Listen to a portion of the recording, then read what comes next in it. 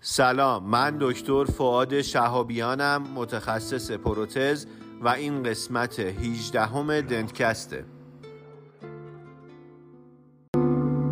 آهای صدای بارون، دقیقه های بیجون، بهش بگید یادم نمیره تموم لحظه هامون. آهای صدای دریا، دلای سرد و تنها، بهش بگید بیاد که دلم نمیرسه به فردا. با تو رو به راهم، بعد تو نگاهم، مریض عشق منی برگرد، نزا دیگه عشقام بریز، حتی با همین درد دیوونگیام کم نمیشه، دیوونه ی شبگرد، بیا دیگه واسه همیشه.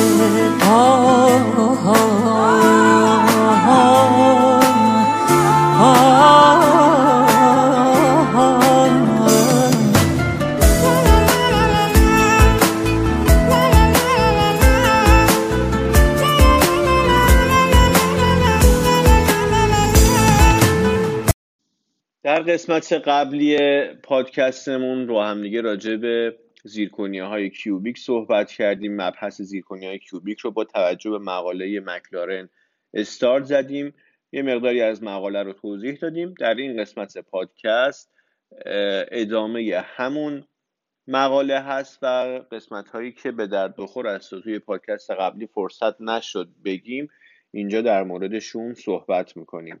پس با من همراه باشید. قبل از اینکه زیرکنیه‌های کیوبیک وارد کوره بشن و به اصطلاح سینتر بشن، توی یک حالت گرین استیت هستن یا سینتر نشده، مثل یه بلوک گچی سفت هستن که روی این بلوک گچی ما راحت‌تر میتونیم عمل سایش و برش رو انجام بدیم. اگر سینتر بکنیم خب استحکام میره بالا و مشکل این بلوکی که سینتر شده رو بخوایم روش تغییرات ایجاد بدیم، دندون رو بتراشیم یا هرچی، میان قبل از اینکه اینو سینترش بکنن توی کوره که یه استحکامی مثل گچ داره، اونجا روش عمل تراش و برش رو انجام میدن و اون فرمی که مد نظر هست رو روش ایجاد میکنن. از لحاظ استحکام وقتی که سینتر نشده رو با زیرکنیه‌های معمولی با استحکام بالا مقایسه میکنیم، استحکامشون تقریبا مشابهه توی حالت سینتر نشده، اما تو مارژین ها زیرکنیه‌های کیوبیک نسبت به زیرکنیه‌های با استحکام بالا یه مقدار شکننده ترن و راحت تر لپ‌پر میشن. یه نکته دیگه ای رو که این مقاله بهش اشاره کرده اینه که ما وقتی میخوایم یه دندون رو شبیه دندون طبیعی بکنیم و روش تکسچر ایجاد بکنیم، اومده بحث کرده که بهتره این تکسچر رو توی حالت گرین استیت یا سینتر نشده ایجاد بکنیم یا بذاریم که زیرکنیا رو سینتر بکنیم به اون استحکام نهاییش برسه و بعد بیایم تکسچر رو ایجاد بکنیم. اومدن سعی کردن که زیرکنیای کیوبیک رو بعد از اینکه سینتر کردن روش تکسچر ایجاد بکنن و بعد مجدد پالیش بکنن. دو تا عیب داشته. اولا اینکه توی این حالت احتمال ایجاد حالت طبیعی کمتره و نمیشه اون حالت طبیعی دندون رو به راحتی توش ایجاد کرد، و اینکه بعد از اینکه ما این رو پالیش بکنیم اون قسمت تراش خورده به شکل میکروسکوپی خشن باقی میمونه و این باعث سایش دندونهای مقابل میشه. پس نتیجه گیری کرده که بهتره که تمام تکسچری که ما قرار روی زیرکنیای کیوبیک ایجاد بکنیم قبل از عمل سینتر کردن انجام بشه. یه سری مسائل لابراتواری هم در مورد این زیرکنیه‌های کیوبیک اومده بررسی کرده. مثلا در مورد استین گذاریشون، خب اینا خیلی برای ما کاربرد نداره چون اکثر ماها این رو به لابراتوار میسپاریم، اما مثلا اینکه فلان استین استفاده ازش راحت تره، مثلا توضیح داده یه سری از استین ها هستن شما وقتی که روی به اصطلاح کرانتون استفاده میکنید روی سرامیکتون، اون رنگی که ایجاد میکنه با اون رنگی که بعد از بردن توی کوره به دست میاد یکی نیست، یعنی شما دقیقا نمیتونین به راحتی کروما رو مشخص بکنین که آیا این رنگتون رو به اندازه کافی استفاده کردین یا نه. مسائل اینجوری که حالا خیلی برای ما جالب توجه نیست که بخوایم در موردش صحبت بکنیم. یا یه مسئله دیگه در مورد لابراتوارا، میگه عمده نگرانی ما در مورد لابراتوار حساسیت به تغییر دماست. یعنی شما وقتی که میخواین سینتر بکنین این زیرکنیایی که توی حالت گرین استیت هست، تغییر 30 درجه دما باعث تغییرات قابل تشخیص در ترانسلوسنسی میشه. یعنی 30 درجه دما بالا پایین بشه، ترانسلوسنسی در نهایت تغییر میکنه و ممکنه اون چیزی نباشه که شما میخواین. برای همین استفاده از زیرکنیه‌های کیوبیک گفته اگر بخوایم از این زیرکنیه‌های کیوبیک استفاده بکنیم، خیلی مهمه که اون اوونی که استفاده میکنیم برای سینتر کردن حتما استاندارد باشه، به خاطر اینکه گفتم تغییرات دمایی اثرات مشخص میذاره روی ترانسلوسنسی. اما وقتی که سینتر کردن انجام شد، دیگه شما داری استین گذاری میکنی، اون حرارت استین گذاری تأثیری روی ترانسلوسنسی نداره، دیگه نمیخواد نگران ترانسلوسنسی باشی داری استین گذاری انجام میدی. در مورد زیرکنیاهای کیوبیک میگه که گلیز به تنهایی ظاهر طبیعی ایجاد نمیکنه و از پالیش مکانیکال هم باید استفاده کرد تا فینیش طبیعی تری بده. و اومدن ترانسلوسنسی زیرکنیاهای کیوبیک رو مقایسه کردن با ایمکس، ببینن که مثلا یه زیرکنیای کیوبیک ترانسلوسنسی شبیه کدوم یکی از بلوک های ایمکس هستش.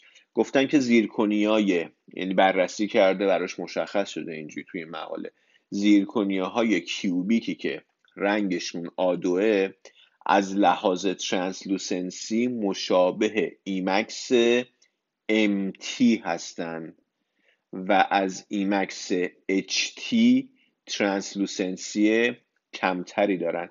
ایمکس HT یعنی های ترانسلوسنس، از ایمکس HT ترانسلوسنسیش کمتره و مشابه ایمکس MT یعنی مدیوم ترانسلوسنسی، مشابه ایمکس MT هستش. اومدن یه مطالعه پایلت انجام دادن و زیرکنیه‌های معمولی و کیوبیک رو بعد از سنبلاس با هم مقایسه کردن. زیرکنیه‌های ترادیشنال، همین زیرکنیه‌های معمولی که داریم، بعد از سنبلاس استحکامشون تغییری نکرده و حتی تو یک مورد ما افزایش استحکام داشتیم که علتش هم قبلا گفتیم، به خاطر ترانسفورمیشن تافنینگ. اینو توی پادکست قبلی گفتم که زیرکنی‌های تتراگونال تبدیل میشه به مونوکلینیک و استرس درونی ایجاد میکنه که اگر کسی متوجه نمیشه یعنی چی، پادکست قبلی رو گوش بده. اما زیرکنیه‌های کیوبیک وقتی فشار 2 تا 4 بار بهشون وارد میشه، با فشار 2 تا 4 بار سنبلاست میشن، استحکامشون کاهش پیدا میکنه. اینم به این علته که گفتم زیرکنیه‌های کیوبیک ترانسفورمیشن تافنینگ ندارن. و اومده از همین مطالعه پایلت استفاده کرده و به این نتیجه رسیده که برای باند، اگر ما بخوایم زیرکنیهای کیوبیک رو باند بکنیم که تو خیلی از موارد باید این کار رو انجام بدیم، باید از ذراتی با سایندگی کمتر و فشار کمتر، یعنی به جای که 2 تا 4 بار فشار استفاده بکنیم از میزان کمتری استفاده بکنیم و از پرایمرهای زیرکنیا هم حتما استفاده بکنیم. و نکته دیگه اینه که ما اگر داریم کران خلفی رو از جنس زیرکنیای کیوبیک میسازیم، نباید بدون باند کردن این زیرکنیا رو سمان بکنیم و تو ضخامت‌های کم استفاده بکنیم. یعنی اگر ضخامتمون کمه و خلفیه، حتما باید عمل باندینگ رو انجام بدیم. و برای باندم گفته از آلومینای سی مایکرومتری با پوشش سیلیکا استفاده بشه. از پرایمر باید استفاده بشه که حالا چون سیلیکا داریم این پرایمر باید شامل سایلان و MDP باشه. و حسن باندم اینه که وقتی که ما این زیرکنیای کیوبیک رو میایم باندش میکنیم باعث میشه که اگر بهش استرسی وارد میشه، خب این ترانسفورمیشن تافنینگ نداره دیگه، ولی وقتی باند شده باشه این استرس رو میاد توزیع میکنه و یک جا متمرکز نمیشه و خود همین مسئله باعث کاهش احتمال شروع ترک میشه.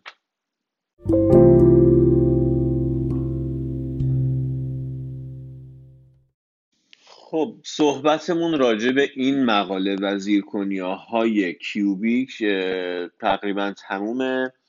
حالا ممکنه بعداً مقاله‌ای پیدا کنیم راجع به این زیرکنیاها بخوایم راجع بهش صحبت بکنیم، ولی این مقاله همینجا تموم میشه. یه مقدار وقفه افتاد بین این پادکست و پادکست قبلی. خیلی از من پرسیدن علتش چیه. علتش قطعاً این نیستش که قرار باشه که این پادکست ها دیگه به اصطلاح آماده نشن تا وقتی که شنونده باشه و کسی علاقه‌مند باشه. منم دوست دارم که این پادکست ها رو ارائه بدم. علتش این بود که تو 2 هفته اخیر خب خودمون میدونیم این مقدار تنش و خبرهای خیلی زیاد و ناراحتی و استرس و این چیزا توی جامعه زیاد بود و خب من هم شاملش بودم و این مسائل بالاخره اثر منفی توی روحیه میذاره و انشالله که اینجور مسائل دیگه پیش نیاد و بتونیم با قدرت ادامه بدیم. خیلی ممنون میشم که اگر انتقادی پیشنهادی دارید در اختیارم بذارید، با من در میون بذارید. خیلی ممنون که وقتتون رو در اختیارم گذاشتید. وقتتون بخیر.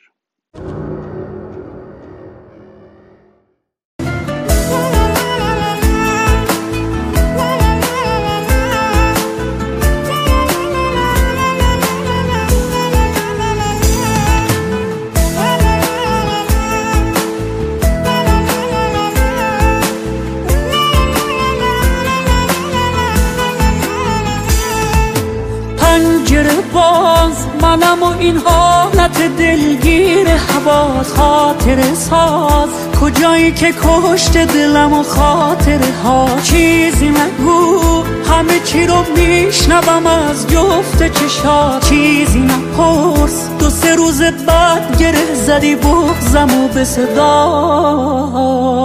آهای صدای بارون دقیقه های بیجون، بهش بگید یادم نمیره تموم لحظه هامون. آهای صدای دریا دلای سرد و تنها، بهش بگید بیاد که دلم نمیرسه به فردا. با تو رو به راهم بعد تو نگاهم، مریض عشق منی برگرد، نزا دیگه عشقام بریز حتی با همین درد. دیوونگیام کم نمیشه دیوونه شبگرد، بیا دیگه واسه همیشه.